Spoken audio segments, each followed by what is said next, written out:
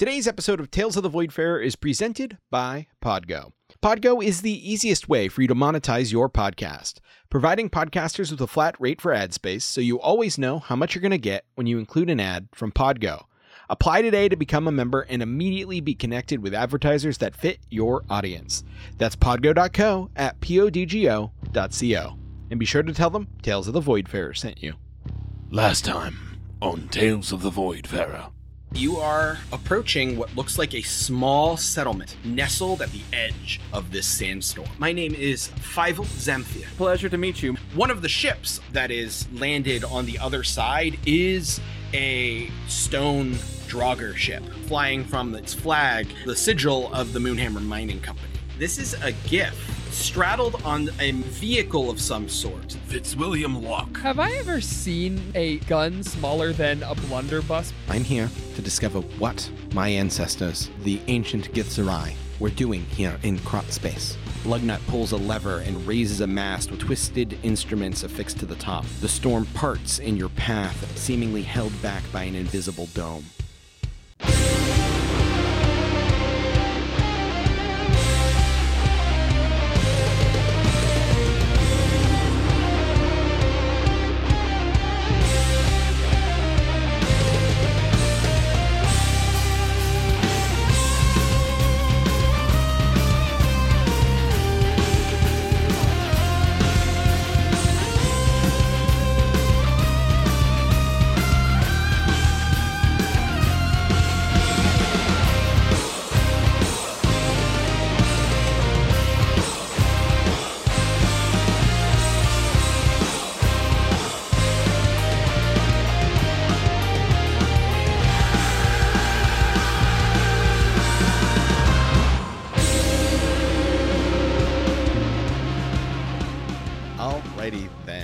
This will be the last episode of Chapter 4.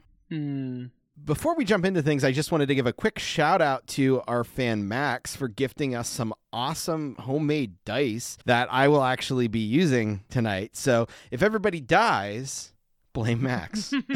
Well, that's not fair. We haven't gotten our max dice yet. Yeah. No, Fiona has hers. Yeah, I have everyone else's. Yeah. Okay. I don't have mine either.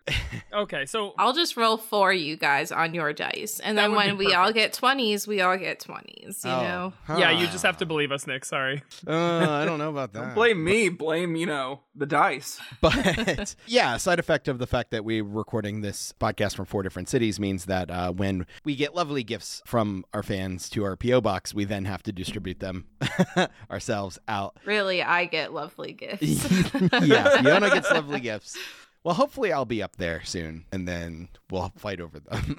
Hit me up next time, Max. It's All Been Done. A Bernican Ladies podcast has its own P.O. box. We can get that up for you. It's fine. But yeah, thanks, Max. You could check out Resin Dent Dice Maker on Instagram. Go check that out for some awesome pictures of some super cool homemade dice. They rule. They do. So, without further ado, let's jump back in to our story. You guys are all back on the storm rig. You're still catching your breath because you left in a hurry. You got to Storm's Eye and very quickly found that something terrible had happened. Not 1, but 5 Neothalids, these gigantic psionic worms, the mutated offspring of mind flayers, was ransacking the place. And, in fact, you fought one and managed to kill it with the help of several of your companions, giving the Leadfoot gnomes enough time to change their alchemical cores so that you can all get the fuck out of Dodge. Real quick, Nick, I noticed in a mission, who was it that killed the Neothalid? Was it Ravnus? It was Ravnus. I honestly didn't remember. I wasn't going to stroke your ego for you. Yeah, that's why I had to interrupt, but you can go back to it. Okay, yeah, but who fed the Neothalid some rations? I mean, that really weakened. I mean, I loosened the jar. Sure, you opened it, whatever. You chucked that ham sandwich. That's right. I distracted it. So you and what survived of the dwarves that came with you from the mine. And now a bunch of seekers have all piled onto the storm rig as you guys are driving back into the storm for the final leg of your journey. A couple days travel to Storm's Edge, where you are set to meet back up with the Voidfarer and get the hell off of this moon. So, the three of you, Luckbeak, Ravnus, and Marco, with, of course, the giant space hamster, Tashi, the gnomes, Lugnut, Camshaft, and Gasket, you have Fitzwilliam Locke the Giff, Brohane, and Ira, Brawla, Gadmund, and 2 of his dwarf companions that survived. 5 met their end to the Neothalid mere moments ago. Ezarath the Gezerai, Diego Vasco, the head of the Seekers Archaeological Dig Site, Anthropologist Colette Lightbloom, a Seeker that was at the dig site as well, Lieutenant Wilda Taft, a GIF member of the Seekers, and then 8 additional Seekers. And then, of course, there's Dipstick, the giant space hamster. But all of you are crammed onto the storm rig right now. There is not a lot of wiggle room. People are bumping into one another. People are struggling to find places where they can, settle down. It's even more crowded than the hold of the Stoic Gondolier that you guys came to Krot Space on. So yeah, everyone's going to be on top of each other for a couple days. So as you guys get settled in, you do have, I guess first things first, because there is going to be a couple days to cover here. Was there anything in particular you guys wanted to go out of your way to do on this last leg of the journey? Basically what I'm going to do is studiously avoid Diego. Okay. Yeah. So on that topic. Yeah, I was just about to say that too. I want to also meditate with my new item. Sure. So, yeah, it's a little bit difficult because, everyone's so on top of each other. And, if he notices you, he doesn't really pay much mind. It seems that he is, at the moment, way more distracted by all of the current events. Sure. But you can kind of find a corner. You're not secluded by any means, but you've put a lot of bodies between Diego and yourself so that you can examine the items you have. This gold brass bangle bracelet that's composed of many interconnected rings. And you do have a medallion that is on an ornate chain with a ornate golden skull. Mm-hmm. So you take some time to meditate on those and attune to them, and you learn that the medallion is a medallion of thoughts. It contains 3 charges, and while wearing it, you can use an action to expend a charge and cast the Detect Thoughts spell. And it regains 1d3 expended charges at dawn. So you have Detect Thoughts. This allows you to do it more than once per day. Right. Which is useful. It would let you read Ravnus's little strands more. Plot item you just gave us, sure, so that we can all do that. yes, for sure. The other one is an astral bracelet of knowledge spells. Okay. It requires attunement by a bard, cleric, druid, ranger, or wizard, and it contains 10 charges total, and you spend 1 or more of those charges to cast one of the spells. Comprehend languages, 1 charge. Detect magic, 1 charge. Dispel magic, 3 charges. Identify, 1 charge. Legend lore, 5 charges. Locate creature, 4 charges. Locate object, 2 charges. And sending, 3 charges. And as you hold it in your hand and attune to it, you can't actually attune to it because you don't meet the requirement. But in you learning this, it actually kind of activates and the concentric rings kind of pop up and hover and rotate around each other. And it appears to be like a little astrolabe floating in your hand when it's not being worn. Wow, fancy. Yeah. Okay, so I guess you're planning on making me take a level in Druid. That's fine. I can do that. Makes sense. I can't see any other use for it. Forget Gunslinger.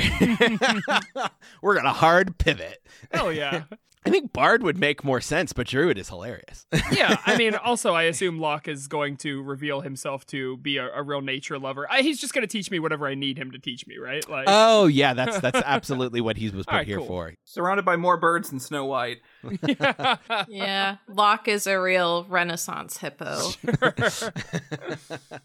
So yeah, that's what those things do. Cool. By chance, Ravnus, was there anything you wanted to do, including taking a moment with your spear or anything else?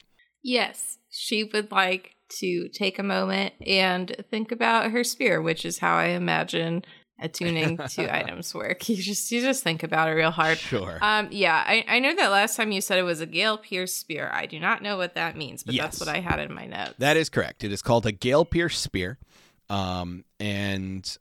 This magic weapon has been tempered to glide through the wind, doubling both its normal and long throwing range. And if you make a ranged attack with the Gale Pierce Spear against a target protected by fog or in high winds or other air-based hindrances, the attack is made normally without the normal disadvantage that would be incurred.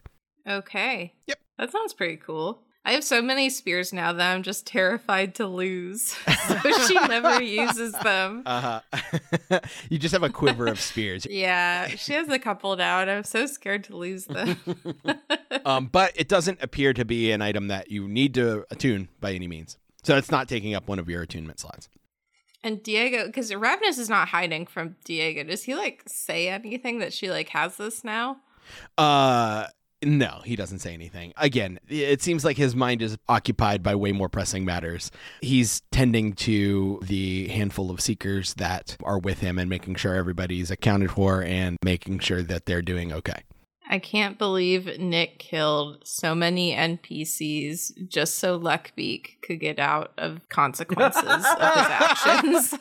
Exactly what happened. That's how the Humboldt life works. I mean, you just, you cruise by. You try not to think too much, and everything just works out. No faith in Marco to get him out of this jam. Nope, it was, we gotta unleash the worm. Put the luck in Luckbeak. That's 100% correct. And putting the bolt in, I'm going to bolt the fuck out of this battle before something eats me. The etymology of Luckbeak's name. Pretty wise decision, in truth. It's true. And now I have a bracelet I can sell to Marco. It's just, everything worked out. So while you guys are sitting there, there's the group that is made up mostly of the Seekers, and Wilda Taft, the GIF woman who you first met in the canteen back at the dig site, is complaining very loudly pretty much the whole time. And in this particular moment, she's saying, I knew something like this would happen the moment I heard that Fitzwilliam Locke was worldside. Honestly, this surprises me not the least bit. And most of the other Seekers are kind of rolling their eyes. Locke seems to be up on top and is not around at the moment. Yeah, I'm not gonna say anything, but I kind of, give a side eye. I don't know how this is his fault, but I know it is. Someone like him being around is just bound to cause catastrophic problems. Hey. Yes? Listen, I don't know you real well. You don't know me real well, but I mean, just in case you forgot, I'm one of the people that saved your ass back there. I'm just curious, how did Locke have anything to do with any of this?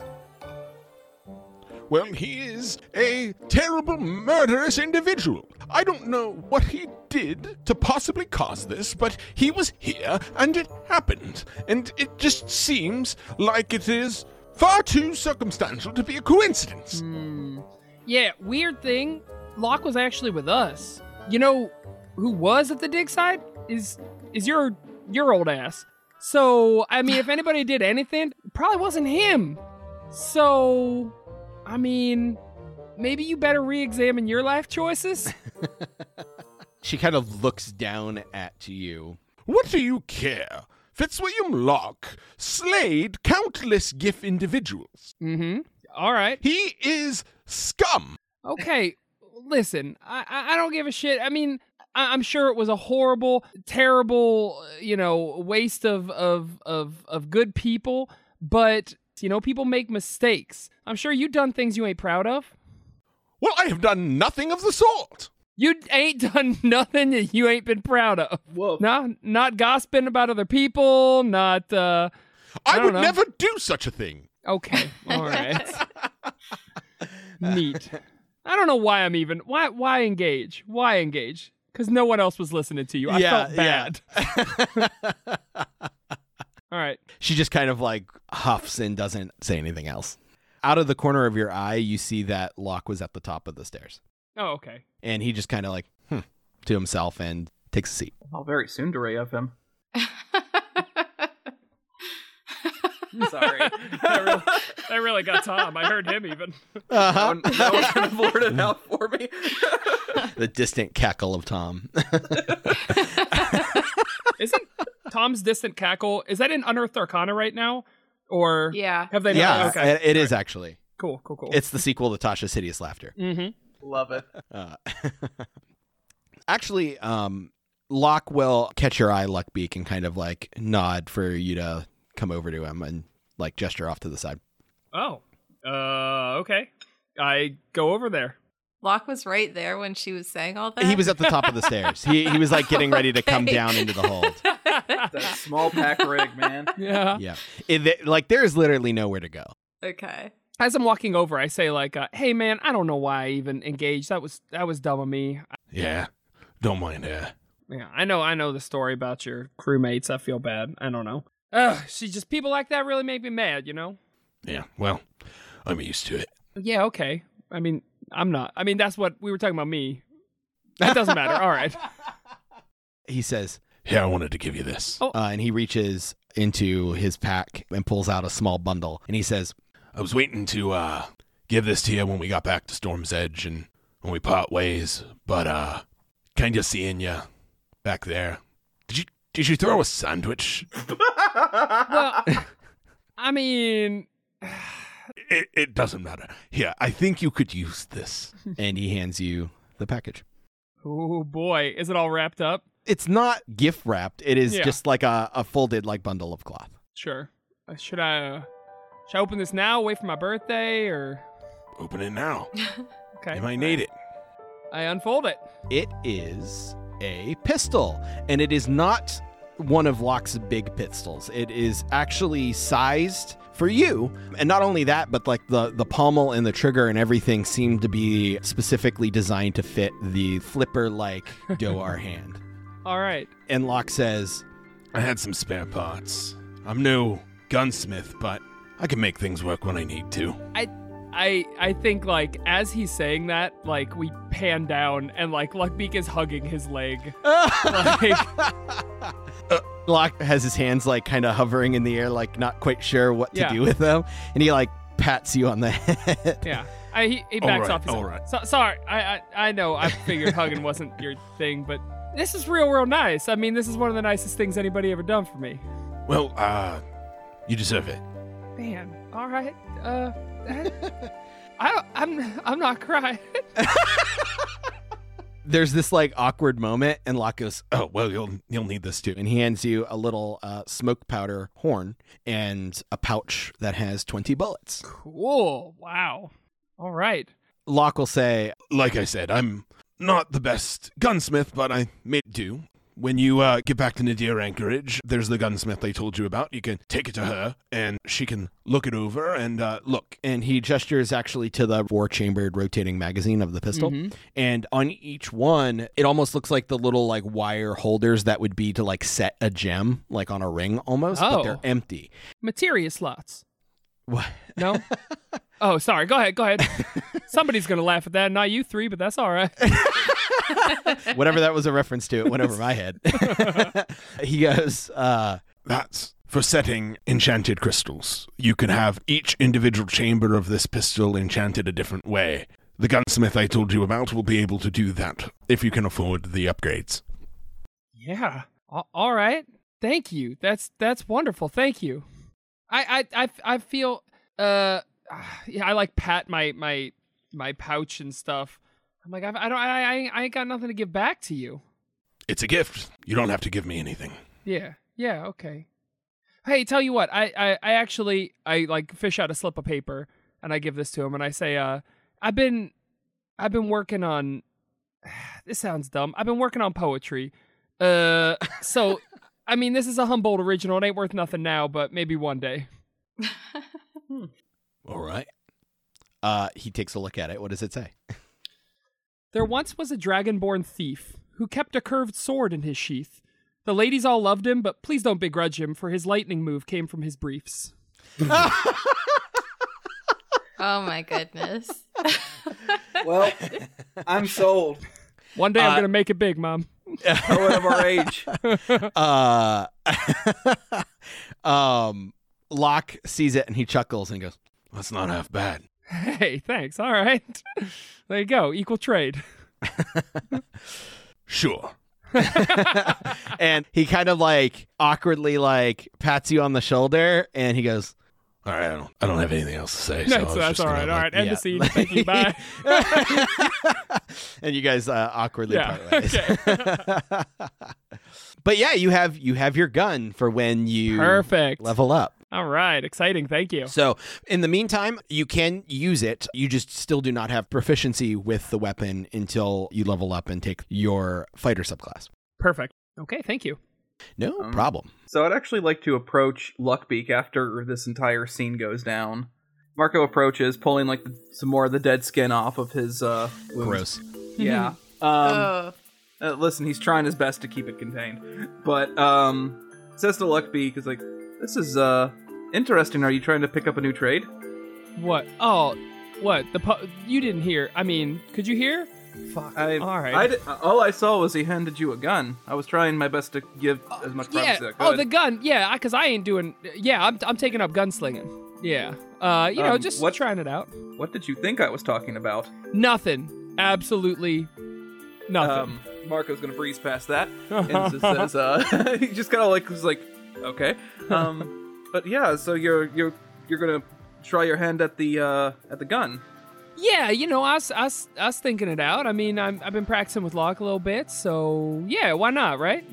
I mean, I asked this in all, love and affection as your friend, but you've never found a fight that you've ever wanted to engage in.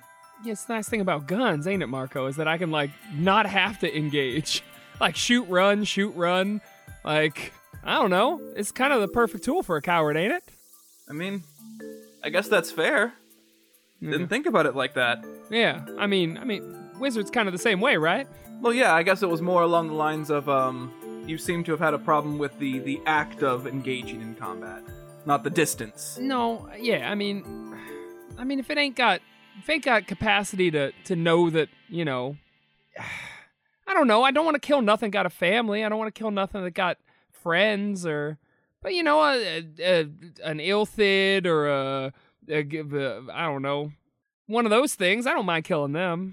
Just think of, if you're thinking about that, that's just the mark that you are a really good man. Oh, God. What? It might actually be my birthday. Why y'all being so nice to me today? Shit. Even though it's my birthday, Marco, I'm about to give you the present. And he does fish out the medallion and the bracelet. And he gives them to Marco, and he says, "Now, listen, between this and that ring, I keep finding goddamn magic items for you. I want something cool." But shit. This will have to do for the moment, so here. What if I give you the promise that if I come across anything that you'd ever want, it's yours? The most magical item of all, a promise. I think at this point I'm kind of in your debt, Luckbeak. This is now what, item 3? I think so, something like that. Yeah, that necklace, you can, read people's brains like the Ravenous's hair. And the bracelet, I don't know, got a bunch of wacky spells in it, I guess. I really hope you wrote them down when the DM said them, because he ain't going to repeat them. Oh, fuck, because I was about to literally ask Nick that. I will copy the info into the chat. Oh, bless you. And Marco's like, spells, you say? Yeah, I know. Detect thoughts, you say? Enjoy free spells. I got plenty of detect thought.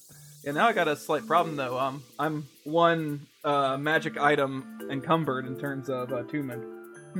Actually, you know what? Marco is going to fish out the Stone of Luck that he's been holding on since the beginning and says, I'll tell you what, at least to pay you back a little bit, and gives you the Stone of Luck and says, I think that you might make more use of that than I would. All right. What's that do again? It basically boosts all of your stats and abilities by 1. Whoa, what? That's wild. Okay. You made fun of it when it was one of the options for you to take. That sounds about right.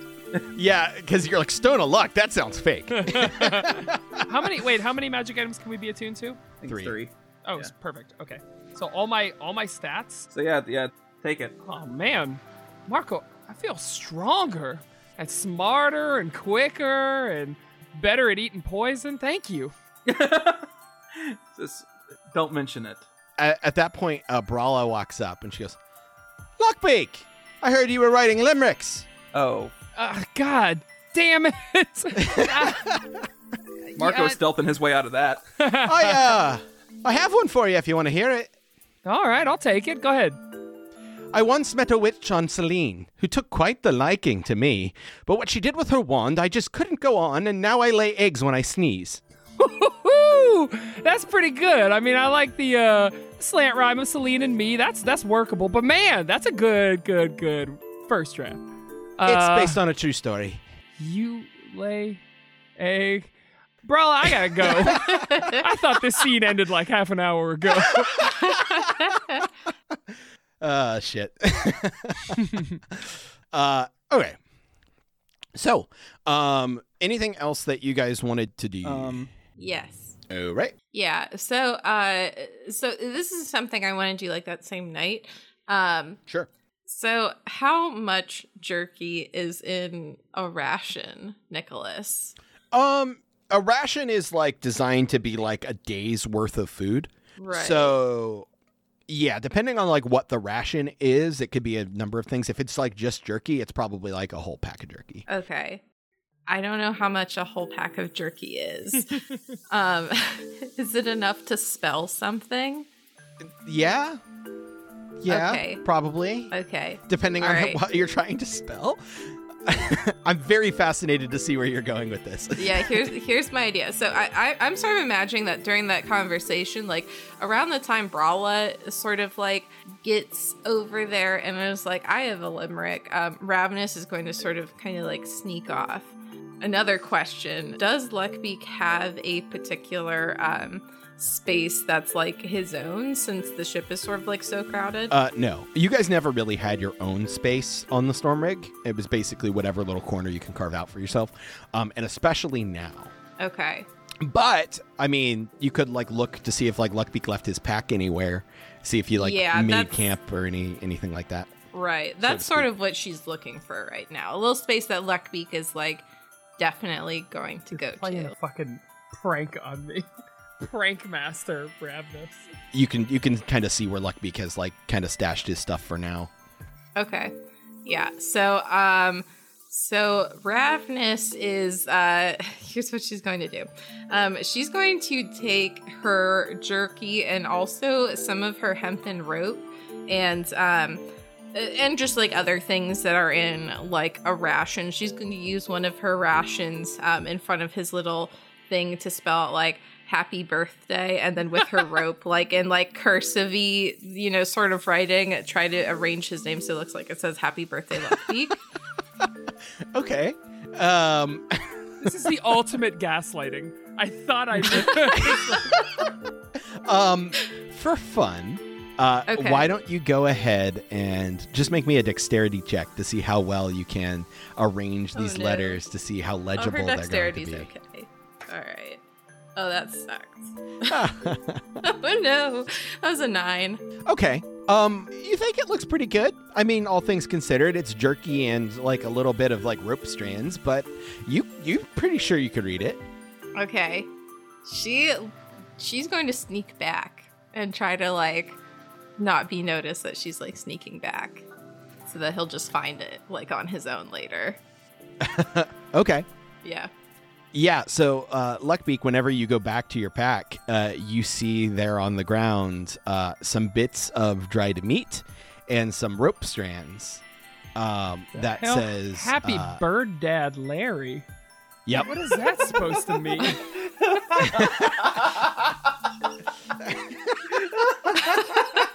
the fuck is Larry? Larry? I got a message for Larry. I'm going to wander through the crowd. People are looking at you weird.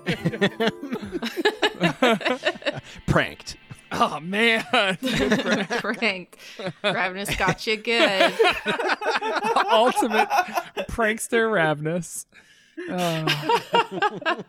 Oh my fucking Christ. Wow. Ravnus Kutcher. All right. So night passes on to the next day. You know that by the end of this day, you'll reach the edge of the storm and get to town and finally be off this rock because you're pretty sure the Voidfarer will be back by now. How long has it been in total? It's been like almost 2 weeks ish. Okay. Time is an illusion. Sure. Don't think about it. Yeah. Going to probably approach Diego at some point during this time. Sure. So, yeah, I think at first opportunity I would actually walk up to Diego. He's sitting there with the anthropologist Colette. Okay, yeah. I walk up and say, Diego, Colette, how's it going? Marco, as good as it can be. We did lose a lot of people, but everyone that's here seems to be doing well. That's good.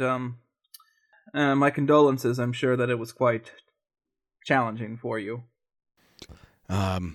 Yes, it's not easy, but if it's any consolation, we did learn a lot, but that doesn't make up for the lives we lost. Yes, I suppose before we got there, I wanted to go over just a couple of things. Well, first, he's gonna hold out the items, that like we gave him. He's like, would you like these back? Fucking narc.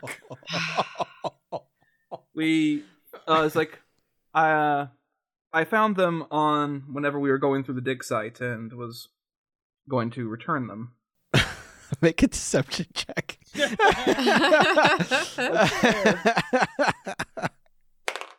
Oh, fuck.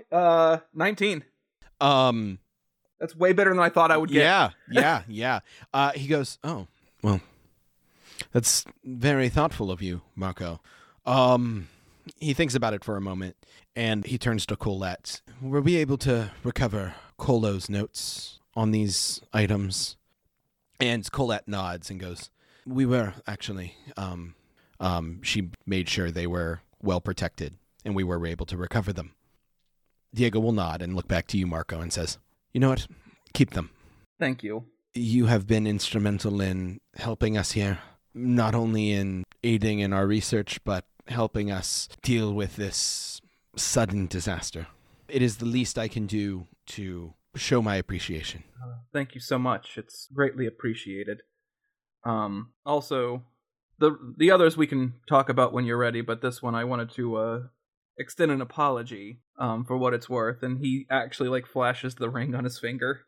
One of my associates took this from your site before it was trashed and is deeply sorry. But it turns out that this actually has some very valuable information on it I think that you'd be interested in whenever you are, mentally prepared to receive it. He'll nod and he'll say, I understand. It's all right.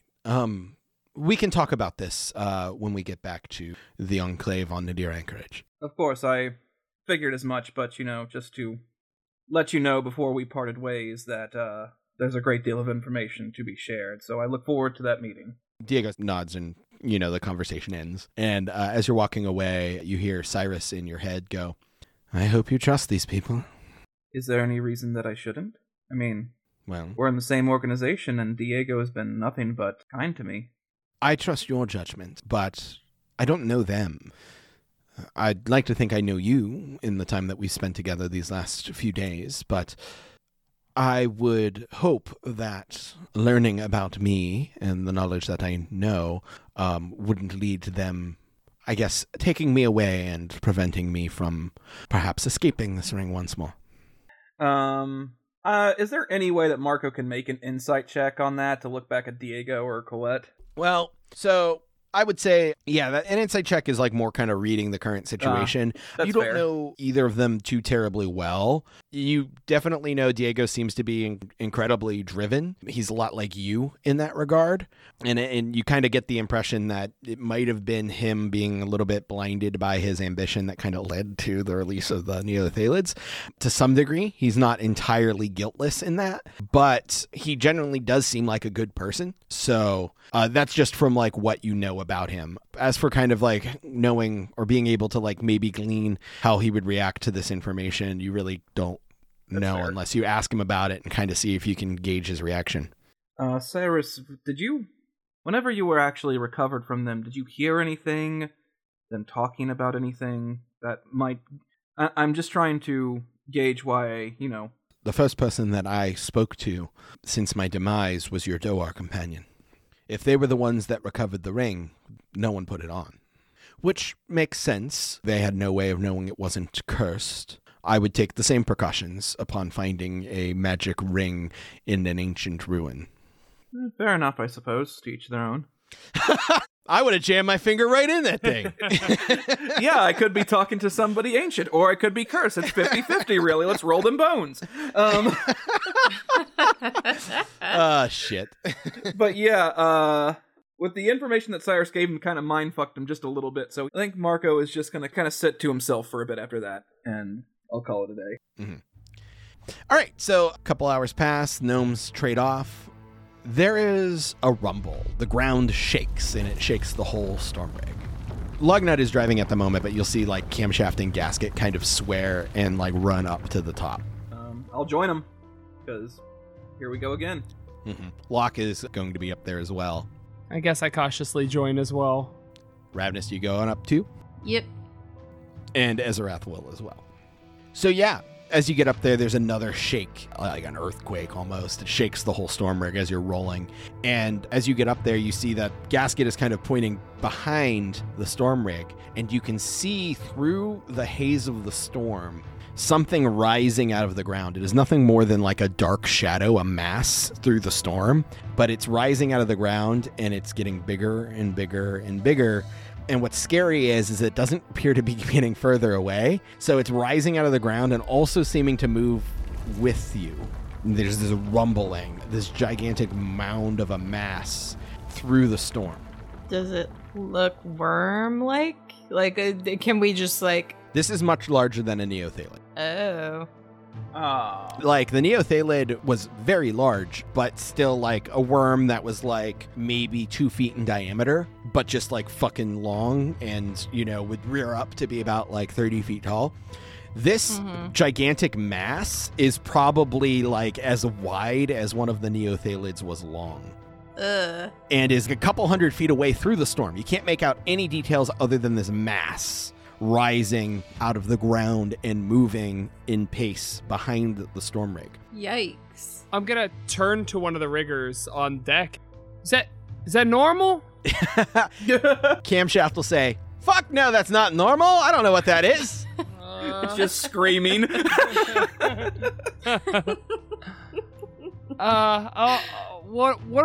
What do you want us to do? What do we do? Well, I'm just gonna hope it doesn't catch us. Okay, should I shoot at it? I have a gun now and I feel like everything's a target.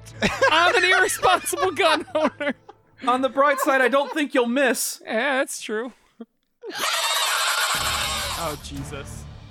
You see, coming from this large mass, bursting into the radius of the storm shield, one of the Neothalids. The normal size Neothalid. And then poof, another one. And they seem to be coming at the storm rig. I need everyone to roll for initiative. Ah, for fuck's God sake. damn it. Nicholas. Nicholas, please. Nicholas, how dare. I'm so glad that people have, like, friends of ours have given us dice, so I know exactly who to blame with things happening.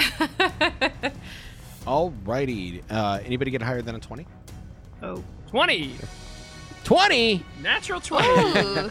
I'm just so used to nobody saying shit until I get to like the low tens. Yeah. All right, 10 to 15 then. Yeah, Ravenous got a 13. And I have an 8. Okay, Marco got an 8. All right, Luckbeak, you are first. So how far away is this Neothalid to us? There are 2 Neothalids, actually, and they are both probably about 40 feet from the storm rig.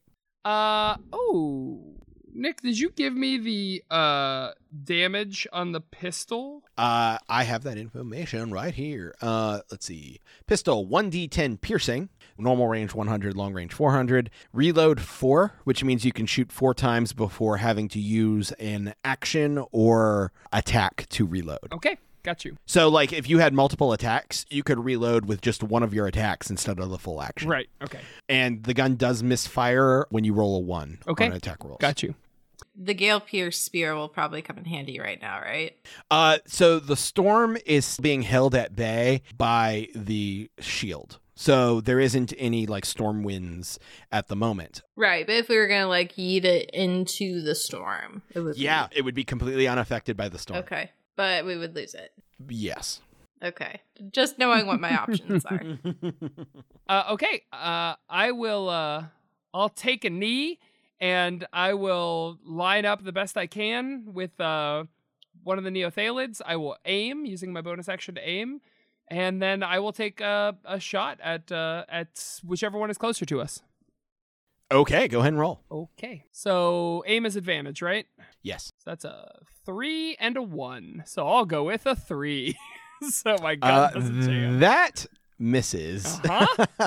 Okay. I look around sheepishly for Locke as a fallback. Locke is kind of he's not paying attention. Thank God. It's actually his turn. He is going to shoot.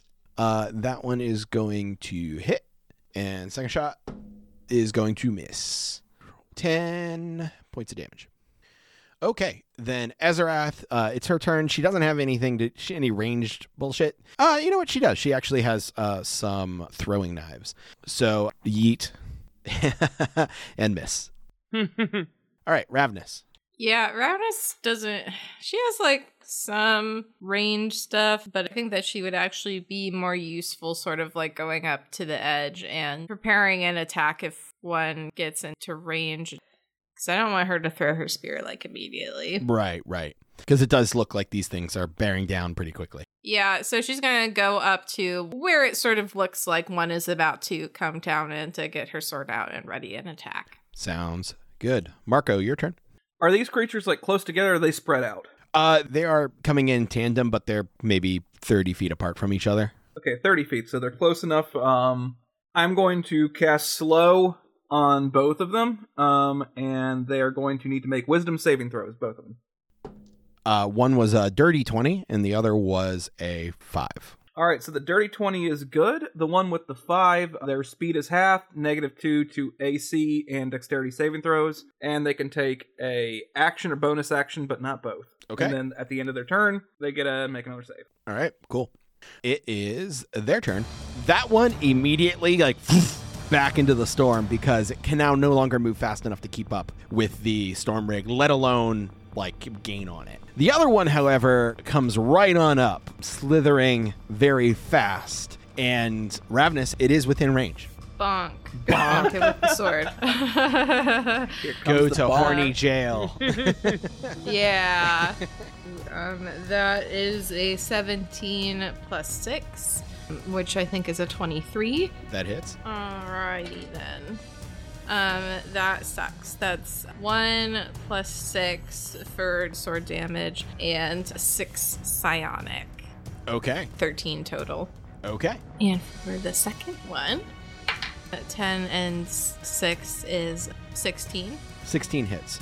13 plus 4 psionic. So 17 total. Cool. Yeah, slash. You put deep gashes into it with your sword that is glowing purple. Cool. It is continuing, and like as it slithers up, like it almost slithers up and like almost over you as you slash at it. It's going to attack Marco with its tentacles. Rude.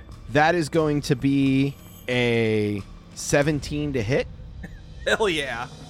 You take 21 bludgeoning damage. Jesus. And 13 psychic damage. Whoa. We've like had time to recover from the last fight, Yes, right? yes. It's been a day. Okay. Ow. Yeah, that hurt.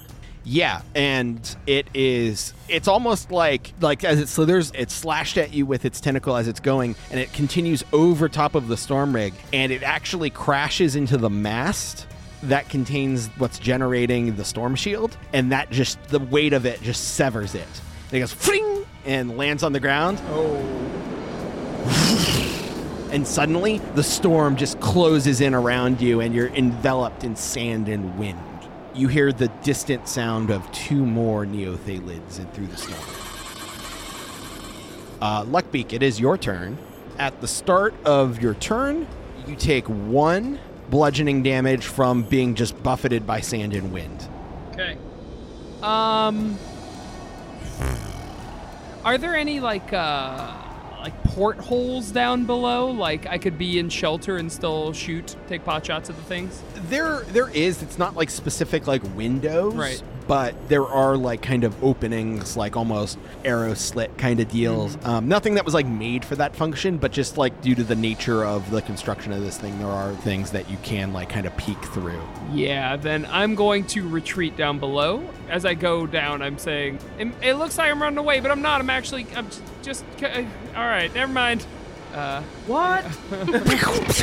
There's purple lightning off around the storm rig as you duck down inside. All right, terrifying. And then I'm holding my action if I can get there, and then still hold an action at one of the portholes. So actually, you can see the Neothalid. Yeah, because it like came and went over the storm rig and is now on the other side. And when you go down there and look, it's like 4 feet out the other side. Is you just like the side of its wormy body. Okay. Then I'm going to take a deep breath and center myself one more time, look down my sights, and take a shot. So that would be a 8. Jesus. An 8? I'm blaming this on Locke. He was a bad teacher. Clearly this gun he gave you is faulty. Yeah. Oh, shit. That's exactly what it is. He's trying to sabotage me. He knows I'm getting better than him. Oh, shit. That's it. Yeah, you fire, and it just ricochets off the edge, and since the bullet still goes through, but it, like, sends it spiraling off to one side. Sure. Locke is going to take some shots. First one is going to hit for 10, and second one's going to miss. Ezrath, that one is close enough that she's going to punch it. That hits 6 bludgeoning plus 9 psychic. And she'll do it again and miss. But yeah, her punches have like a similar purple flash to them as Ravnus's strikes. All right, Ravnus. The Neothalid is now like on the other side of the storm rig, but you can get to it with your movement. Yeah. But you take... But she's buffeted by the storm. Yes. You take 3 points of damage from the storm. Locke and Ezrath took that as well. Locke took 1, Ezrath took 6. Ouch. Jeez Louise, what do you have against the Gith? It's a D6. Blame Max. Yeah, she's going to run over and swing her sword. Okay. That is not very good, but that's a 14 to hit. That misses. Okie dokie. So take 2, that's a lot better. That's going to be a 21. That does hit. So that is 4 psionic and 10 regular, so 14 total. Okay, cool. Marco. So, Marco... You take 5 points of damage from the storm. Ooh, Where are you at? 5. Oh, shit. Oh, hell, okay. I don't think I should risk it for the biscuit. Marco is going to crawl his way down to seek shelter. When you move out of its range, it's going to take an attack of opportunity on you. Can I use my action to disengage? You can use your action to disengage. That is what I am doing. I am using my action to disengage, get over to the door, and I'm just going to flop in and just say to anyone, I need healing. And that's my turn. Okay. Yeah, when you do that and say I need healing, everybody kind of looks around and like kind of shrugs. Diego is like, I don't have that. I'm a bloody mess. All right, then. It is its turn. Well, the smart person is gone. It is going to attack Ravnus. Hey. That's a 26 to hit. Nicholas. 21 bludgeoning, 13 psychic. Ooh, ouch. Oh, geez Louise. Okay, she's down more than half. And you see the shadows of 3 more Neothalids approach within probably about 20 feet of the storm rig. And you do notice that the giant mass that has been there this whole time is beginning to go down. How many of these things did you release? Oh. Marco's screaming to himself. Yeah. Diego's downstairs, like, trying not to meet anyone's gaze. Ezrath is going to see that and say, maybe we should get inside. But that's the end of the Neothalid's turn. Luckbeak. Yeah, I'm going to come over to Marco. Hey, buddy. All right, I got you. No worries. And I'm going to feed 20 hit points into him. Oh, thanks, buddy. Okay. Ah. So the 3 of you, Marco, Luckbeak, and Ravnus, you see your vision go opaque for a moment. You see the starry void beyond, and the astral connection connects the 3 of you. So, like, Ravnus, even though you're up on top, you kind of, like, can see Luckbeak and Marco kind of like through the storm rig down below, and the tethers form and the Gith symbols appear on all 3 of your foreheads. And Luckbeak, you lose 20 hit points, and Marco, you gain 20 hit points. All right. I can fight. Nope, don't do that. Ravnus, when that happens, Ezarath is wide-eyed at you and is like white as a sheet. What the fuck was that? It's her turn. She's not doing anything. Oh, shit. Locke is going to take some shots at the Neothalids. First one hits. Second one hits. Marco, it's your turn. I'm going to go back up, open the door, the first Neothalid I see, and just fireball. Okay. I'm yelling after you. Marco, stop! I was healed enough. Eat. Let's see. It failed. It had a natural 1. All right, so You do take 6 points of damage when you enter the storm. that's fine. I can not die from that alone. I didn't die from sand. You're just getting sandblasted. Yep. All right. Let's see here.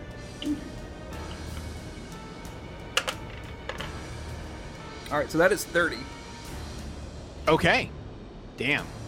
Yeah, I got some pretty solid rolls on that one. Yeah, fuck yeah. Okay, 30. Ravnus, you take 4 points of damage from the storm. Yeah, Ezarath is like just staring you down. Like, what the fuck was that? She didn't take her turn. Dumbfounded. Yeah, Ravnus is at 16 hit points right now. So she is so the plan that I'm sort of hearing is basically that like we're just a little bit fucked right now and should like go inside. Is that like correct? Okay. That was Ezarath's suggestion before she witnessed something that she can't believe. But that generally still seems to be the best plan. She is going to try to grab Marco and Ezarath and go back inside the storm rig. I'm saying I am probably like right next to the door, so Yeah. you just have to get to me. Locke is going to start inching his way back that way. Yeah, you can do that. Ezarath pulls her arm out of your hand, but will go to follow you regardless. As you begin moving down, the Neothalids approach and go past the storm rig. What? Even the one that you hit continues past, almost like it was just attacking you because you were in its path. So something else is back there, is what I'm hearing. Or it's going for something else. Yeah, something smarter than our entire ship combined. Maybe the Voidfarer. It's Jack and Tatter's shit. Yeah. Our savior is here. Yeah, Jack and Tatters has a 45 intelligence. We just never knew. We are out of rounds because the Neothalids continue and they go. They're moving fast, faster than it seems that they're normally able to go. You guys go back down. Marco, from what you've learned about Neothalids, they're attracted to intelligence, but it's not individual intelligence. It's like collective intelligence. So if there's enough people close enough together, that would draw it more. Oh. Marco looks and just says, Storm's Edge is we're there and yeah, he just stutters. We're getting close to Storm's Edge. That's where they're going.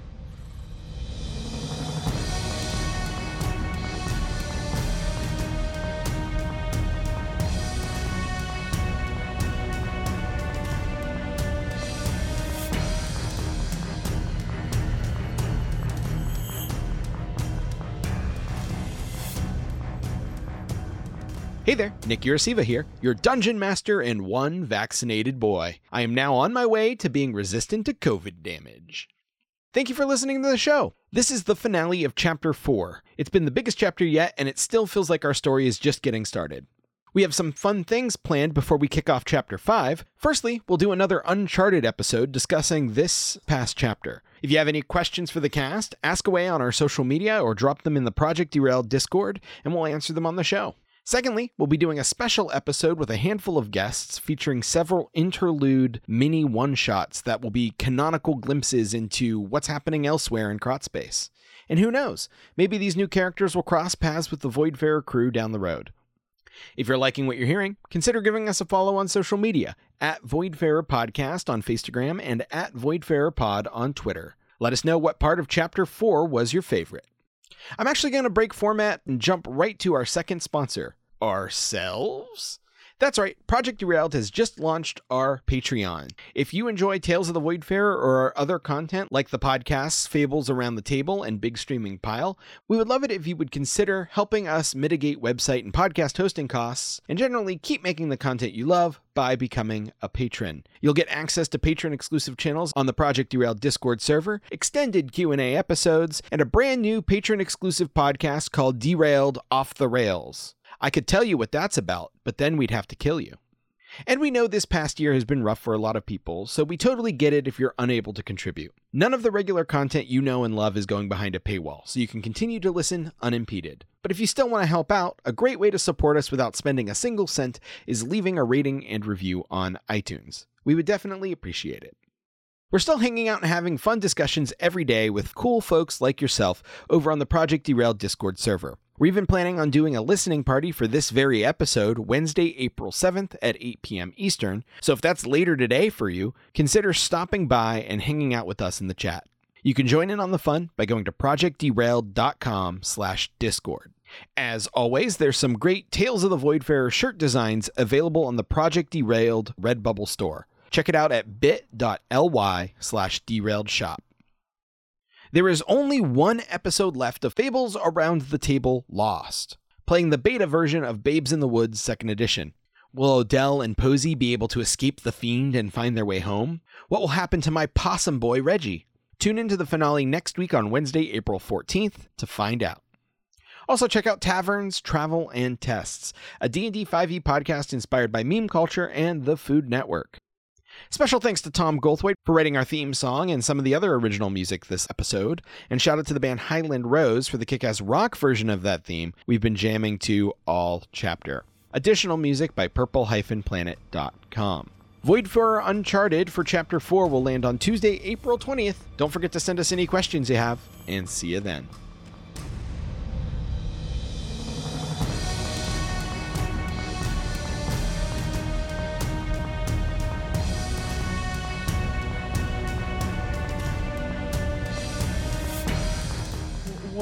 Well, all right. So, how do we warn them? Is there any send-in? That bracelet had send-in, Marco. I also have that as a spell. All right. Well, I don't care about that right now. Just use it. Yeah, that's fair though. But, that spell that Marco could have used to contact Hannah literally any time. Not talking about that right now. All right. So do I have a good idea that the Voidfarer is going to be there? If the Voidfarer is on schedule, like that you discussed before you left, it should be there. Okay, so unfortunately with that information, I can't take my chances. So what I'm going to do is cast it to Fievel, my buddy who's in this village. And I said, okay. Fievel, Storm's Edge is in danger. Neothalid's coming. A lot of them. Warn the town. Okay. Yeah, counting out my words. Yeah. There's a moment, and he goes, Marco, Neothalids. I'll warn the town. Luckily, there's a large ship here that could get everybody to safety. Also, your ship, I think, is here too. Great confirm. So, after that, I will cast Sending again to Val. Okay. And then say, Val, it's Marco. Neothalids attacking the town. Save people. They're coming. There's a moment, and then you hear Val's voice say, I don't know what a Neothalid is, but it sounds like it's a big deal and very dangerous. So, all right. Are you going to be here soon? I you get the impression that Val doesn't immediately know how sending works. She's not a magic person. I'm going to... I have now blown all my level 3 spells, so I gotta go into the necklace as I cast it again to Val and say... We'll say you had enough time to attune.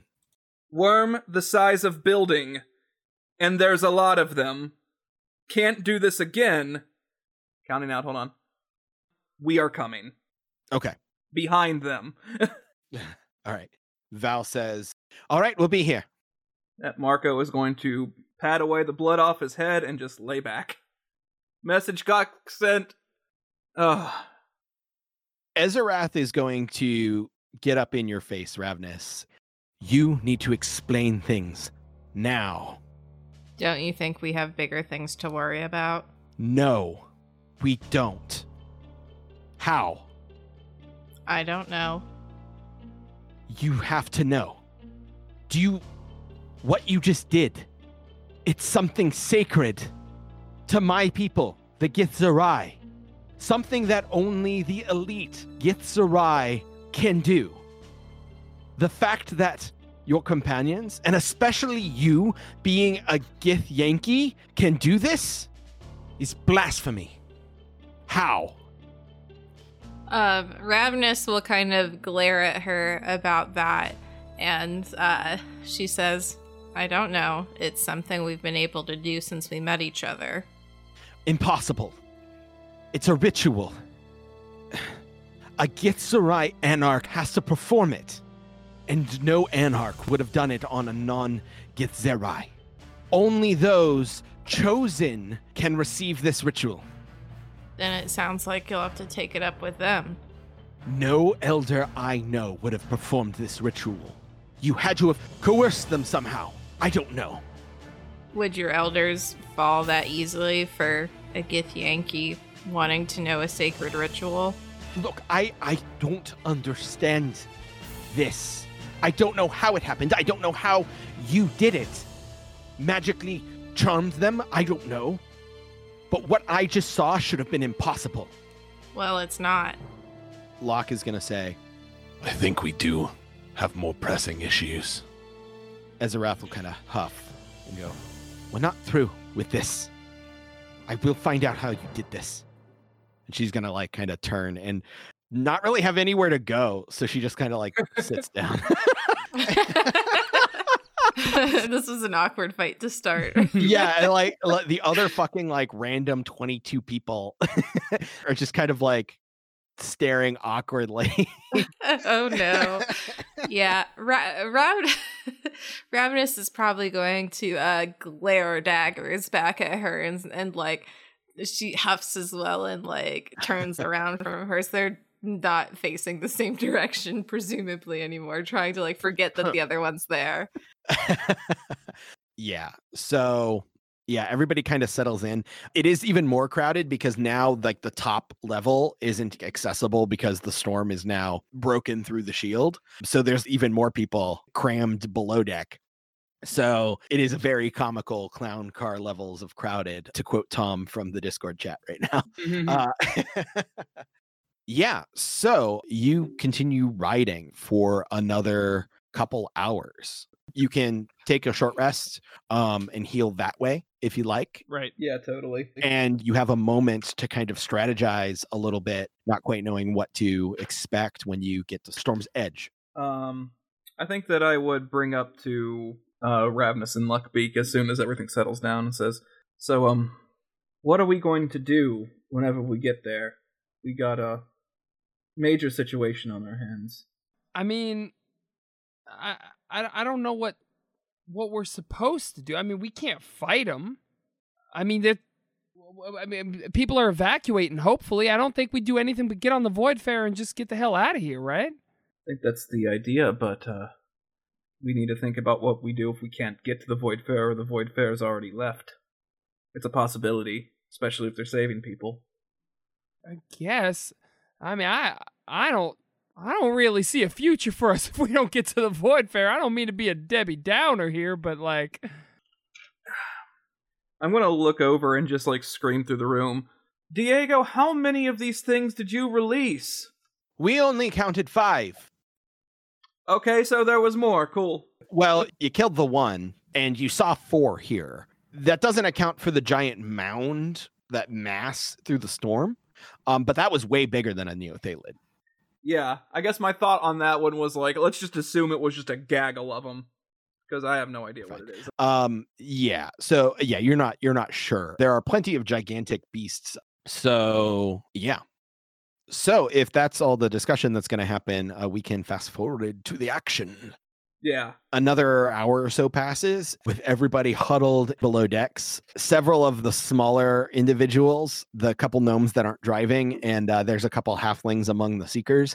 They are kind of sitting on Dipstick, the giant space hamster, which just him being there is just a massive inconvenience at this point because just there's so many fucking people here. You also have a grizzly bear-sized space hamster. Oh, I'm going to squeakers him, man. Oh, no. Tashi is in your pocket. Okay. Dipstick cannot be squeakered.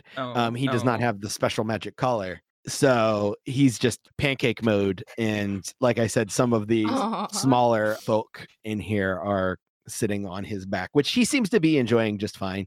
But it's at the point where that became a necessity. We are all stressed out right now. We need an emotional support space hamster. Yeah. This is good. Mm-hmm. Yes. We needed that soft break of levity, Between everyone is going to die, and yeah. Exactly. Yeah. Azarath, that was not the time. Look. Serious business. You're just trying to sink my ship. I'll try. Don't give up yet. All right. So another hour or so passes, and eventually you can see through the viewports of the storm rig light as you've breached the edge of the storm. And when that happens, Locke and the gnomes and Brala and Brohane will go up top. I imagine you guys do as well. Yeah. Gadman and the dwarves and the seekers seem content to stay below for now. And when you do come out, you see that you're still like good kilometer or so away from the actual town. Even at this distance, it appears that the town is in disarray. It seems like there is ongoing chaos. Yeah, you see trails of smoke rising from the town, and you can even see at this distance the 4 neothalids in different parts of the town. As you get closer and closer, you see that there is a group of armed individuals that are fighting 2 of the neothalids. There's probably about 25 to 30 people. They look like they're the ramshackle guards or whatever the equivalent this small town has. They seem to be keeping 2 of the neothalids occupied, if not being as super immediately effective. You see one of the neothalids seems to be attacking the blacksmith's forge in the tent city, where a bunch of dwarven refugees were there being trained in blacksmithing. From this distance, you see that there is a giant stone dwarven ship set down on the edge of town. It is like easily 2 or 3 times the size of the dwarven Draugr that you fought on the Voidfarer.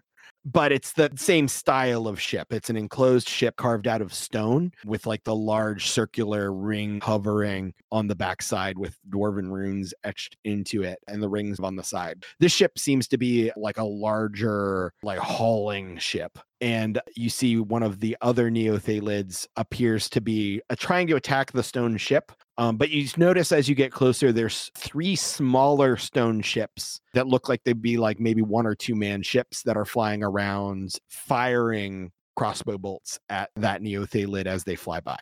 You would imagine they're like smaller ships that are there to support the large hauling ship. And you actually see the Voidfarer set down there as well. It's metal landing gear mechanisms folded out. But yeah, you roll into this chaos, and it looks like as you roll up, there is another storm rig in the Leadfoot servo. And you see that there's gnomes frantically getting it fueled up and ready to go. And your storm rig rolls to a stop. From here, it looks like there's a large crowd of people that are like at the gangplank to the Voidfarer. It looks like they're really rowdy, and there's definitely commotion happening there. There is another group not far away near the large dwarven ship, but not as many people. But it also looks like there's commotion going on. Definitely looks like large groups of people trying to board these ships. Oh, and you can also see that what looks like the tavern, there was a cantina that was like next to the Leadfoot servo. That looks like it has been collapsed. And you can make out the form of Fievel Thalanir attempting to move some large rubble with what looks like a zombie and 2 skeletons. There's a lot going on right now. What do you guys do? We're not going to go into combat per se. If I feel like I need to, we may roll initiative, but the rounds will be a little bit more fluid. They're not going to be like 6-second combat rounds. They'll just be a way for us to like organize and jump around the action. But this is going to be more of like a, what do you do? And we'll like kind of adjudicate it as we go. Also, there's a bunch of NPCs around. So do not be afraid to give orders to people if you want and feel like that'd be something your character would do. So, yeah. Yeah, I think our 2 priorities are basically like making sure our presence is known to the Voidfarer and like trying to save as many people as possible. Yeah. I think we can start with the people on this ship. So, I mean, can we kind of lead them to the Voidfarer? Yeah, absolutely. Yeah, let's do that first then. Sure. So, yeah, you disembark this storm rig and start heading that way. Immediately, without question, Diego and his seekers are going to follow you. It seems his intent is to go where Marco's going to go. Yeah. You guys quickly overhear the gnomes talking, and it sounds like their plan is there is another settlement about 100 miles southeast of here, and their plan is to get the storm rig fueled up and take people there because there's a small jamming port that they can get off the planet that way. So there's the other storm rig, and they say we actually have a second alchemical engine we can hook up to your storm rig to get it fueled up fast rather than trying to swap cores. Locke is actually going to say, All right, I'll go with you then. to the gnomes. It seems like he's going to escort them on his motorcycle to make sure they get there safely. All right. You're not coming to the Voidfarer, Locke? No, these gnomes can still use protection. If they're going to try to make it to Wind Hollow, I'll see that they get there. Then I'll get off the planet. All right, you stay safe, man. You do the same. Hope to see you around. And when I do, you best know how to use that thing. He says, nodding to the gun on your hip. Yeah, okay. All right.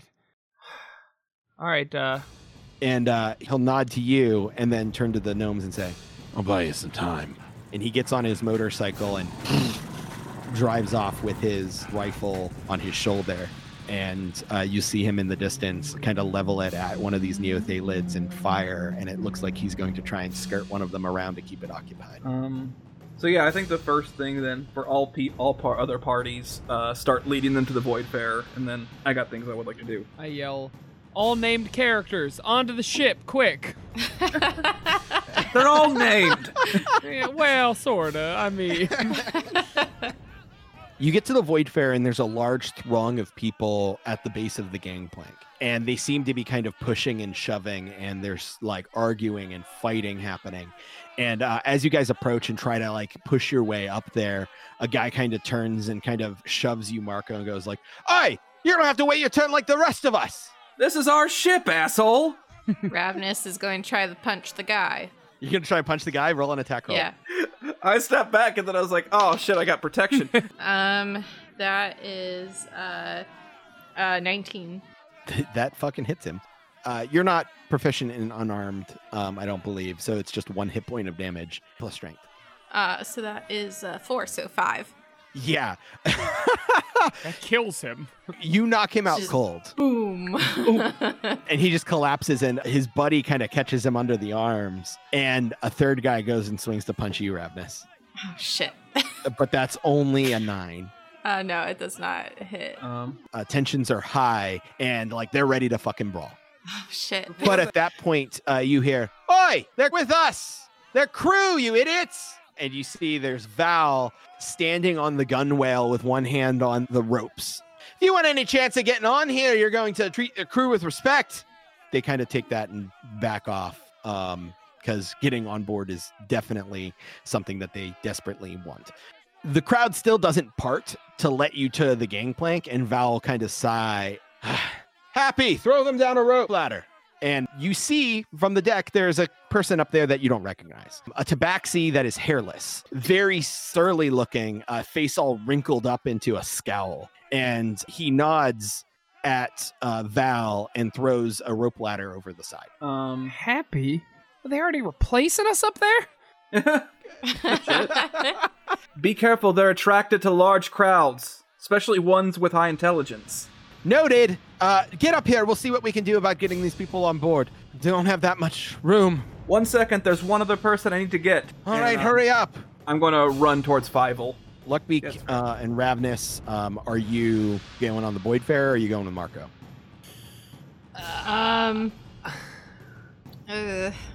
Tough question. I'm going with Marco.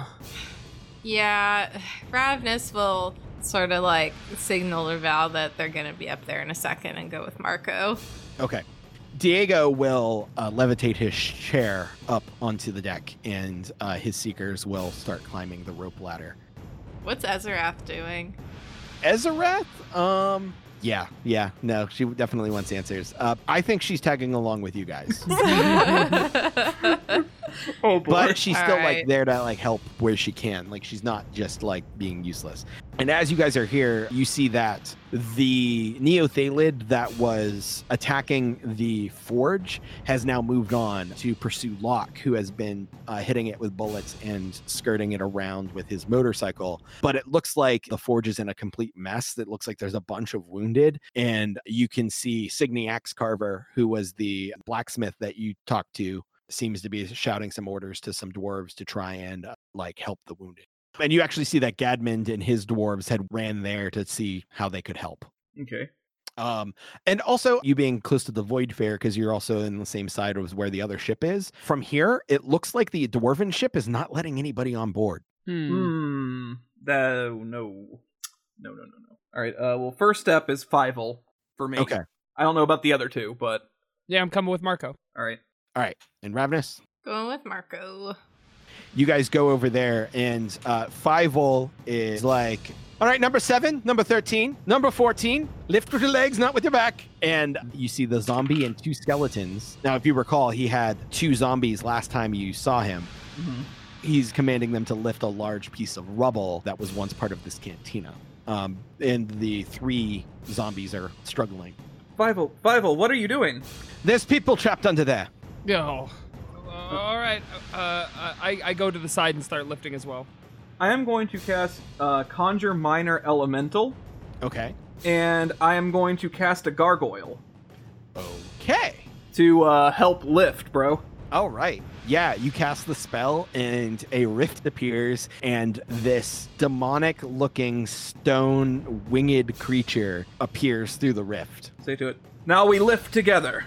It nods and steps over there with the sound of grinding stones as it walks, and it puts its claws hands underneath, and everybody lifts together. Especially with the help of the gargoyle, 2 undead, Luckbeak, and Ravnus, you can move this giant slab of rubble fairly easily. And you see that beneath there are 3 individuals that come scurrying out. One is holding their arm pretty badly, but for the most part, they seem to be okay. With that, I am then going to look at my gargoyle and say, now you have an important job, my friend. Distract that, pointing to one of the Neothalids. Fly around, cause hell, piss it off. It nods and it flaps its stone wings and flies off. Okay. Fievel says, thank you, friends. That was the largest piece. I wasn't able to move it on my own. Fievel, it's now time that we need to get out of here, especially for you. It's attracted to intelligence, so you're at risk. Just as much as I am. Oh, I'm flattered. Yes, no, I agree, though.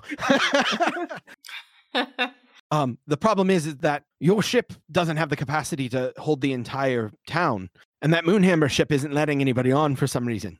We can handle that. We can try to take care of that, but I mean, we can also guarantee you a ride on the Void Fair. Though he kind of looks over at I don't know if your friends can come. That is all right if it comes to it. I think Marco will look at the others and go, it might be best if we split up here and try to cover as much ground as possible and meet back at the Void Fair. What do you mean cover as much ground as possible? I mean, you heard him, Marco. We can't fit the whole town onto the boat. Well, one of us can at least go talk to the Moonhammers. Yeah. And if they can allow most of the town on their ship, then we can save as many lives as possible. Yeah, okay, all right. I'll go talk to them. Marco should talk to them. All right. Fuck you. Marco looks and kind of like rubs the back of his neck and is like, are you sure about that? I mean, I'm sometimes not the best with people. Neither is Luckbeak. Wow. Okay, salient counterpoint. You know, I make a real good first impression. I mean, it's after you get to know me that I suck. It was, Oh, shit. Yeah, I'll go talk to the Moonhammers. Until then, maybe you could get some more people saved. I don't know. Yeah, we'll do our best. Sure. I'll look around, see what we can find. Actually, Marco is going to go back to the Voidfarer first, and he's going to scream for Brohane. Yeah, Brohane is on the back of Ira. He's not on the ship yet. He's doing his best to try and use Ira to like corral people and like make sure they're not beating the shit out of each other trying to get on board. But you can run up and you can see him. Brohane, the Moonhammer ship isn't letting anybody on, and I could really use backup. Fucking bastards. All right, lead the way. All right, and then the two of us will head that way. All right, Luckbeak and Ravnus. Well, Ravnus was just going to make sure no one's like trapped under anything, that sort of thing. Yeah, go ahead and make a perception check. That's not very good. 12. Yeah, in all of the chaos, you don't really see anybody trapped anywhere. It looks like Fievel has like helped get the people who are in this building free. There isn't that many other buildings here. There was the Dwarven refugee tent city that they're still like tending to wounded over there, but at least the Neothalid that is harrying them has been drawn off. Mm-hmm. There is still like the guards, quote unquote, that are fighting two Neothalids. They have already taken some pretty heavy losses, but they're still valiantly fighting. One of the Neothalids looks pretty considerably wounded, the other one less so, but they're both still active and dangerous. As you look over there, one of the guards is getting picked up by a tentacle and swallowed. Okay. Every time. Horrifying. And at that point, the ground shakes and stops. Oh. Okay. I kind of think that, like, Ravnus is best suited right now to sort of, like, help pick off, like, the one at least, and also try to keep an eye on, like, when things are moving. So she's probably going to draw her sword and try to help the guards a little bit. Okay. Yeah, so you run up there, you draw your sword, which has that purple glow in the proximity of the Neothalids. It does look a little deeper than normal. Weird. I don't like that. All right. So, yeah, you can run up. Go ahead and make some attacks. 7 plus 7 is 14, which I already know does not hit. Yeah, that does not hit. Natural 20 hits. That does hit. Which one were you attacking? The one that was hurt more or the hurt less? Hurt more. She's just trying to take one out. Okay. That is 19 plus 9. 28 damage. How do you want to do this? Oh, she gets 2. Oh, gosh. So she is going to sort of like run up and swing once. It sort of dodges it, but it sort of like gets into almost like a better tactical position. And then she plunges her sword in, killing another one. Or killing that one. Killing that one. Another one. Another one. Another one in 2 days. Yeah. Yeah. Yeah. It lets out a scream as it collapses into a pool of acid, and the guards nearby kind of like shout of victory and turn their attention to the other one. Nice. Luckbeak, are you doing anything in particular? Yeah, were there any sections of the town where, like, it seems like there might be people, but no one's been there to check on them? Is there anywhere I can help out? Like, the whole Dwarven area is in ruins. There's people over there trying to help, but that's also a big area. Yeah, I'm going to run there. I think the whole time just muttering to myself, like, stupid, just save your own ass. What do you think you're going to do alone? This is stupid. All right, and then I'm going to the Dwarven place.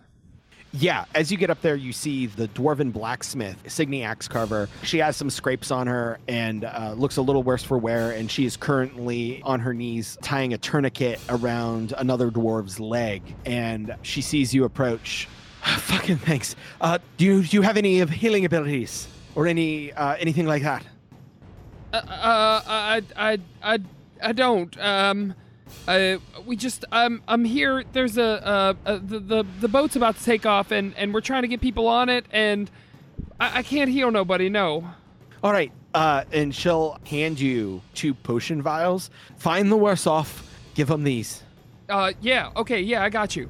Sure. I'm going to walk around this triage area and see who looks bad. Yeah, you see there is a couple look bad. One dwarf looks like he completely lost his arm, and another is covered in acid burns, and those are probably the worst of everyone that are still alive. Sure. Okay. I'm going to go to the one that lost his arm first, and I'm going to. Are they both unconscious, or are they still cognizant? They both look unconscious, but you can tell that they're not dead. You can see that they're both breathing. They're either unconscious or semi-conscious.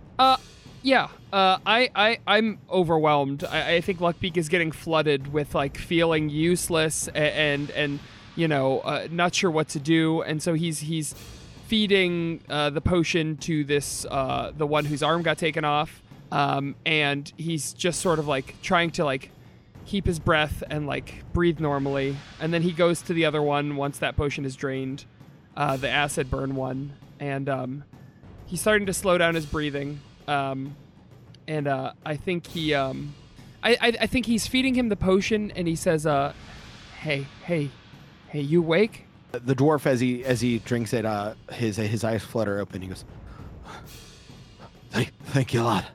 Yeah. Of course. Not a problem, man. Okay, good. I go back to check on the one whose arm got taken off. Is he still unconscious? He is stirring awake, and he does appear to be stable now. Damn. It looks like they were basically at 0 hit points, bleeding out. Okay. So like just the one potion is enough to like at least stabilize them. Still rough, still beat up. Not going to go anywhere anytime soon, but at the very least they're not going to die now. Okay. I run back and I say, do you have any more of those? I don't, but if we got the worst of them, hopefully that's enough. Okay. All right.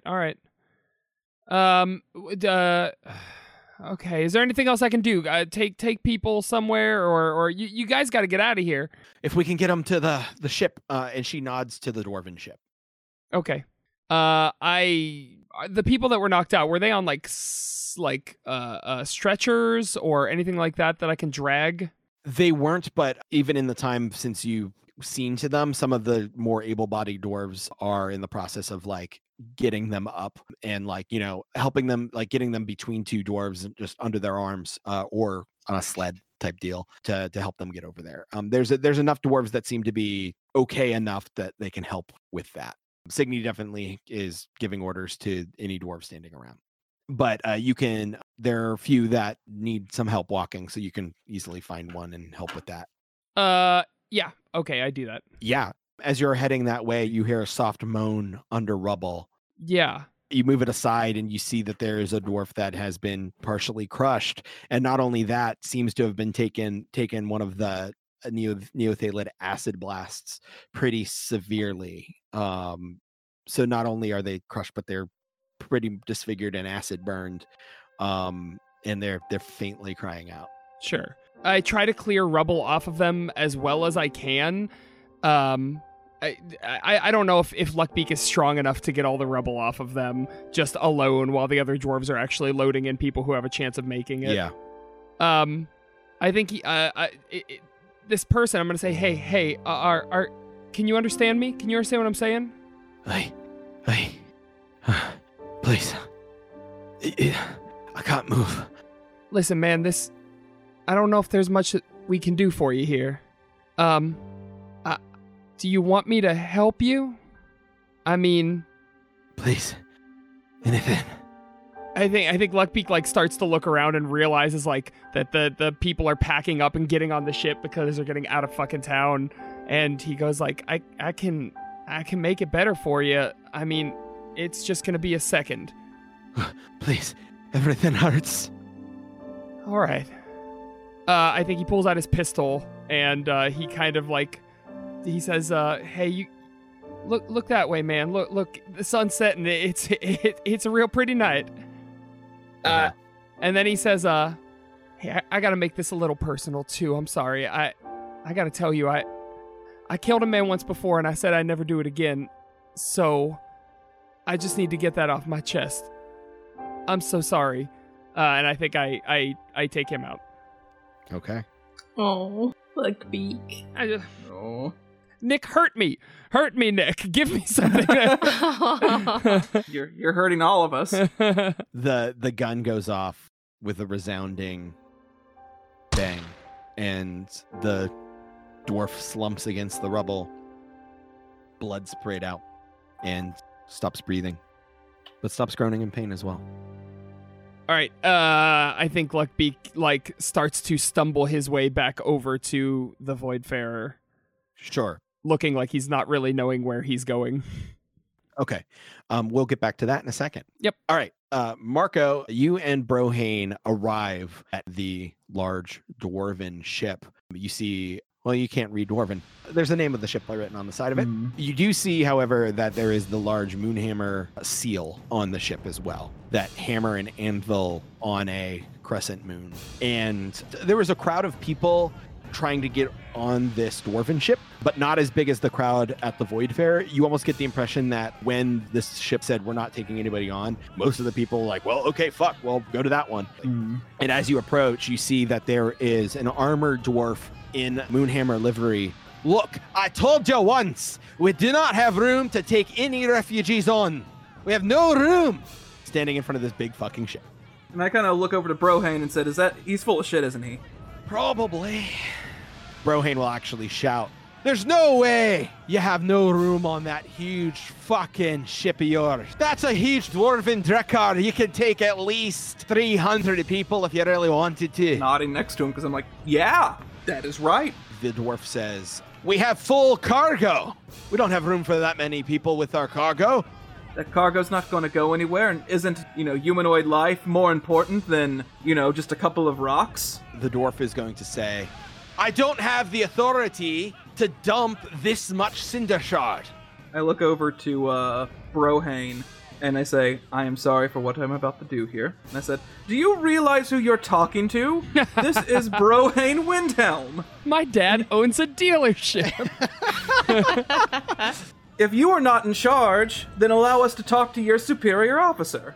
So the dwarf is going to look at Brohane nervously and say, look, I would love to help these people, but the orders are coming from the captain himself. Then get him. The guard turns to one of the other dwarves and makes a gesture, and that dwarf turns and goes into the ship. And I look at the Brohane again. It's like, I owe you a drink after this one. While you're kind of waiting, you see one of the crew members with the Moonhammer uniform come up to you on the side, kind of looking nervous. I don't think you're going to have any luck with the captain. We've already tried to convince him. I look at Brohane and say, Brohane, is there any rule about challenging the captain for their ship in Dwarven culture? Yeah, Brohane's going to think about that and says, well, there is, but I don't think we have the time to get all of the documents in order. Oh, I was thinking more like a fight. Oh, no, I know, but I don't think there's time to get the documents in order. Markham's just going to kind of look at him for a second and, shrug. You underestimate the sheer lawfulness of Dwarven society. And I'm like, I guess I did. And the crew member says, I'm really sorry.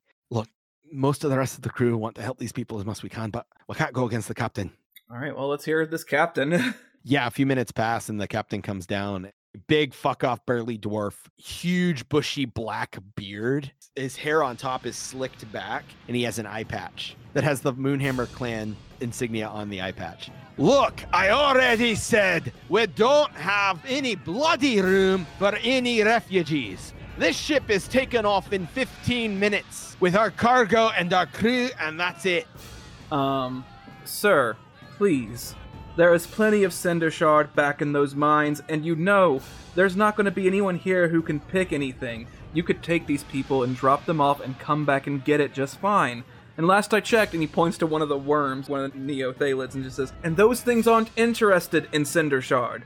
It will sit here in a pile, and you could take these people to the nearest moon. As you point at it, one of the Neo-Thalids in the distance slurps up another guard. Yeah, see? Hungry for guards, not for Cinder Shard.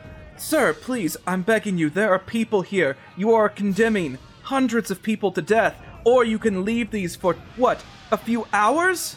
And save countless lives.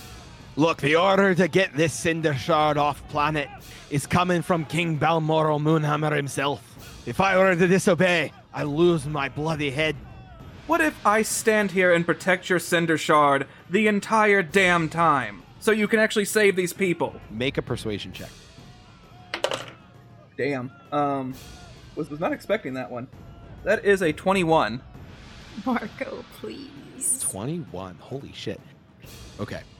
Despite the 21, the captain seems unmoved. Look, you don't understand. My orders come from the... A crossbow bolt lodges into his neck. And you look off to the side and see the guard that came and talked to you a second ago seem to have been convinced by your argument, even though it wasn't directed at him. Some of the other crew members finish the job, basically, carrying out this impromptu mutiny. And the one who shot the crossbow says, all right, let's dump the fucking rocks and get as many people on here as we can. Marco is just going to, just say, thank you, sir. Thank you so much. You've saved countless lives this day. He'll nod and turn to shout some orders. The crowd immediately begins pushing on, and even the refugees are basically helping, making room to dump this cargo. There is a buzz of a couple of the smaller stonecraft fly by, shooting some bolts at one of the Neothalids, continuing to harry it. And as you turn to head back to the Voidfarer, the ground rumbles again. Oh. Brohane, I think it's time that we got the hell out of here. I'm inclined to agree. Let's get back to the Voidfarer, and we'll let those people know that there's room over here. Head back. Yep, as you're heading back, it looks like the storm rigs are done. They load up as many people as they can, which is only about 30 people each, which is more than you had coming back. So those are definitely at capacity. And both storm rigs roll out, and you see the couple of gnomes are on the Dust Devils, the monocycle type devices, and Locke on his motorcycle, and they roll out of Storm's Edge, heading southeast to Wind Hollow, the town 100 miles away. So you're heading back to the Voidfarer. Luckbeak, you get back to the Voidfarer, and Val basically shouts to the people to let you through, and you're able to climb up the rope ladder on board. Okay. You're met with the hairless Tabaxi with this perpetual scowl on his face. A pleasure to meet you. My name is Happy Winds. I'm elated to make your acquaintance, he says with this perpetual scowl on his face. I think I shake his hand, sort of still in a daze, and I go, "Nah, I ain't happy." He says, I am sorry to hear that. Myself and my companions are new. He gestures past himself, and you see that there's a woman, tall, slender human woman with long black hair and a ponytail with dark tan skin and golden eyes. But standing next to her with his hands full of rope and stuff, he seemed to be running an errand for Val, is a halfling who, when he sees you, he drops everything he's holding. Flapwing? Holy shit. Merrick? And I run to embrace him. Flapwing, what are you doing here? I hug him, and in his ear, I whisper, "Shut the fuck up." He hugs you back and goes, Oh. In his ear, I whisper, "Merrick, we're running the long con here, bud." All right. Say no more. What? Yeah. And at that point, you hear shouts from below.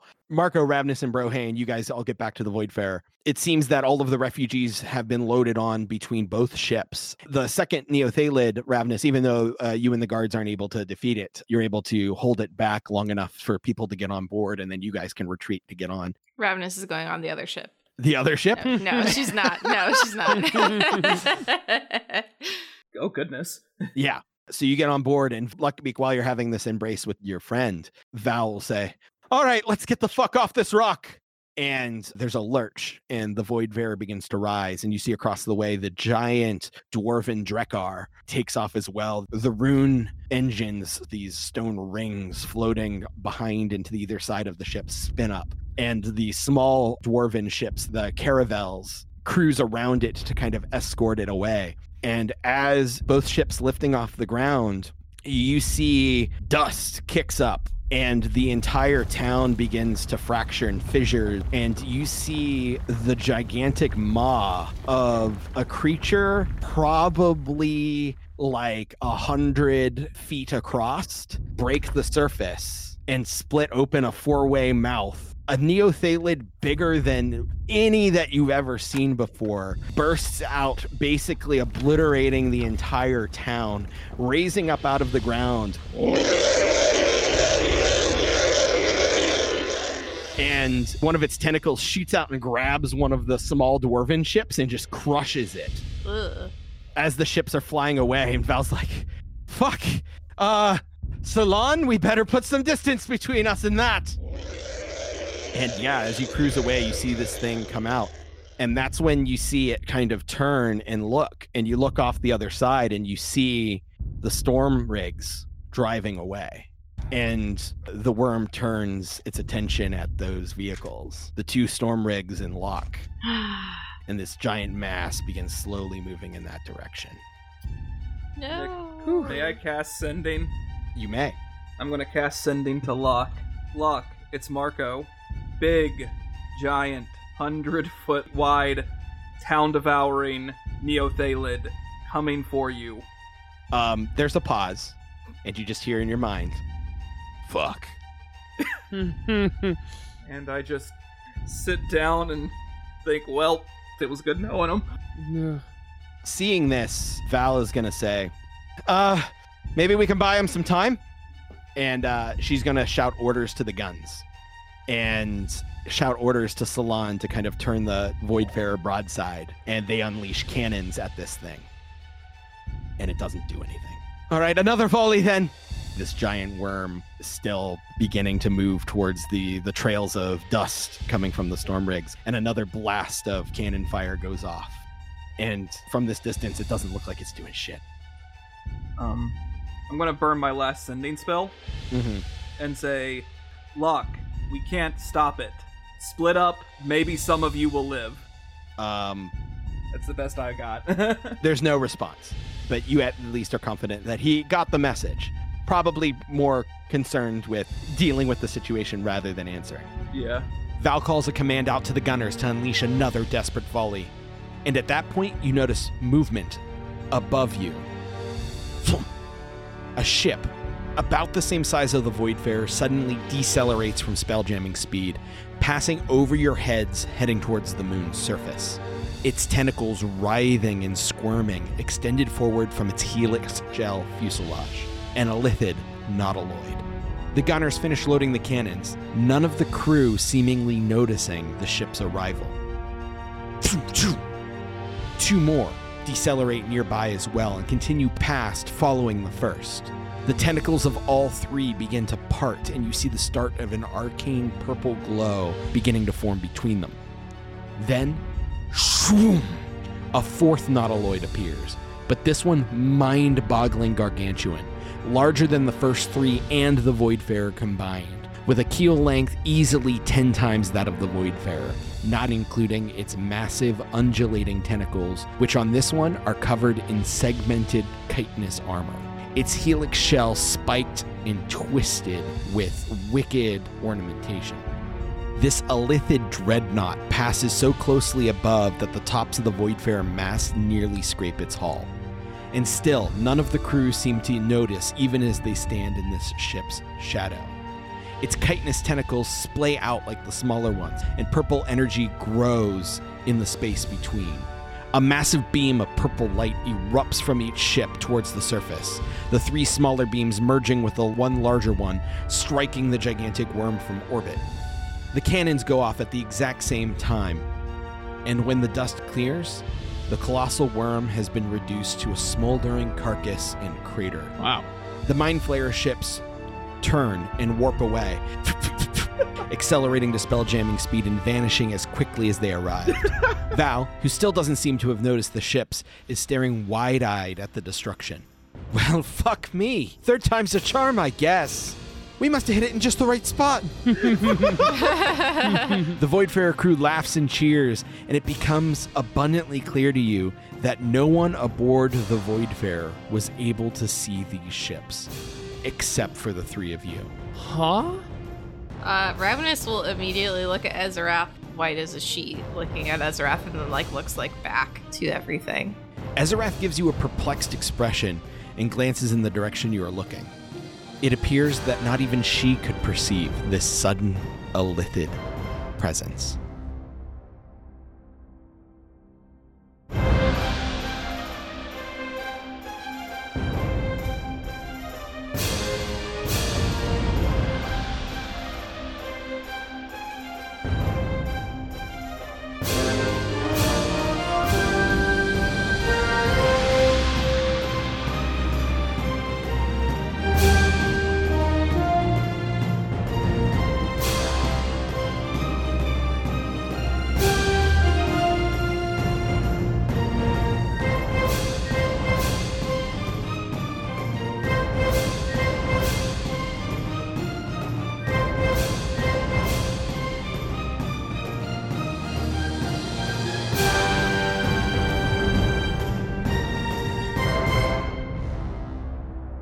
And that's where we'll pick up next time. Wow. Lots of revelations at the end of this one. Yeah, who the fuck? Jesus. It's the evening of Halloween. Trick-or-treating is in full swing across the neighborhood. Pillowcases and buckets shaped to look like jack-o'-lanterns are filling with candy. In all the hustle and bustle, 2 children take a shortcut through the woods. However, no matter how long they walk, they never reach the expected break in the trees. The sun sets in the sky and the wind whistles through the red and yellow leaves. The children meet new friends, woodland creatures, scarecrows, and other strange denizens of the woods. Still, they must find their way home. The Fiend is coming. Fables Around the Table Lost premieres January 27th wherever you get your podcasts. Hi, I'm Cliff, and welcome to Taverns, Travel, and Tests. Join us every second and fourth Monday of each month as I join my friends Ben, Hazir, Chris, Magus Magron, and Dave Serial as we explore the wide world of Castia, seeking out the juiciest long-forgotten secrets and share some hearty laughs in this D&D 5th edition Real Play podcast. It's like a rib burn-off, but in a fantasy world. If there's something to be done for some coin, they've probably already handled it. I travel to entertain and to do other things. For more information about taverns, travel, and tests, and all of the other great shows on the Project Derailed Network, visit ProjectDerailed.com and look for us wherever you check out your favorite podcasts. ProjectDerailed.com